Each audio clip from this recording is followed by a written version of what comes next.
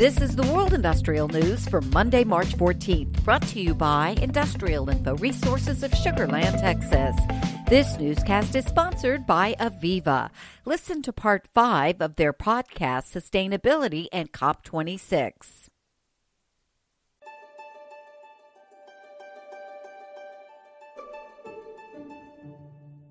Across industries, across geographies, the private sector is trying to add renewable energy to the grid. They're creating that demand for greater renewable energy because most of us are setting renewable energy targets. And another, noticeable change is just the amount of, you talked about standards. There definitely are standards out there for the private sector. And I would say that even though there is skepticism about the commitments that are coming at the national level, so when a government commits to reduce their emissions by a certain amount, there still isn't a universal yardstick for measuring that. But there is for companies. So, when we as Aviva came out and made a commitment to set, a science-based target, so a target that aligns to the Paris Agreement in line with being able to maintain a 1.5 degree future, there's actually methods and organizations that are out there. There are standards and ways of measuring that.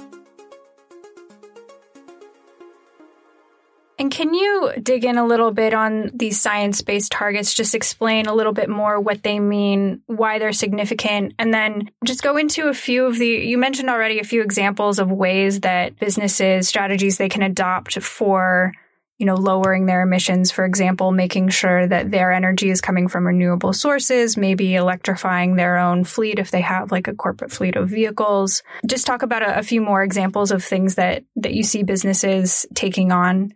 Sure. Well, why don't I hand this over to Ruchi, who has just been leading our submission for setting science-based targets. So can't think of anybody better to explain that. To hear the full podcast, search for IIR's Industry Today podcast on your favorite podcast provider. The Biden administration's energy and environment agenda, blocked by a divided Congress and under attack in the federal court system, had its biggest challenge on February 28th when it appeared before the U.S. Supreme Court defending its ability to regulate carbon dioxide emissions from the power industry.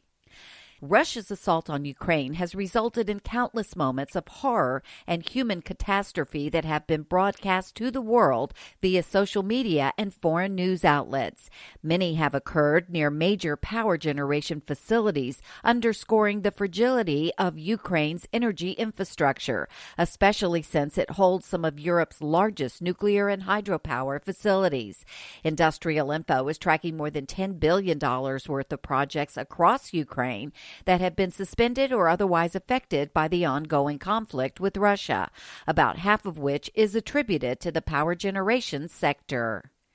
The international shipping industry is seeking to improve its emissions index, sailing away from the historic image of a freighter belching smoke from engines powered by heavy fuel oil.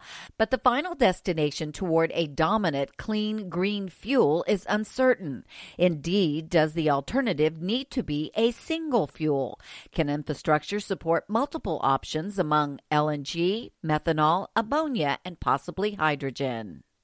Gray Construction is a leading U.S. design-build firm with a number of projects under its belt. Industrial Info is tracking $9.5 billion worth of active projects involving Gray, which covers a variety of industries, including food and beverage, industrial manufacturing, and metals and minerals.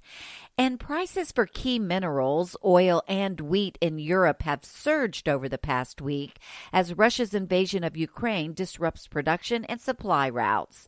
Prices for nickel used in stainless steel and lithium-ion batteries soared by more than 75% to $51,000 per ton. And at one stage in recent days, the London Metals Exchange was forced to suspend trading in nickel due to the volatility. For details on these and other breaking news, read the full stories at www.industrialinfo.com. I'm Peggy Tuck, reporting for Industrial Info News.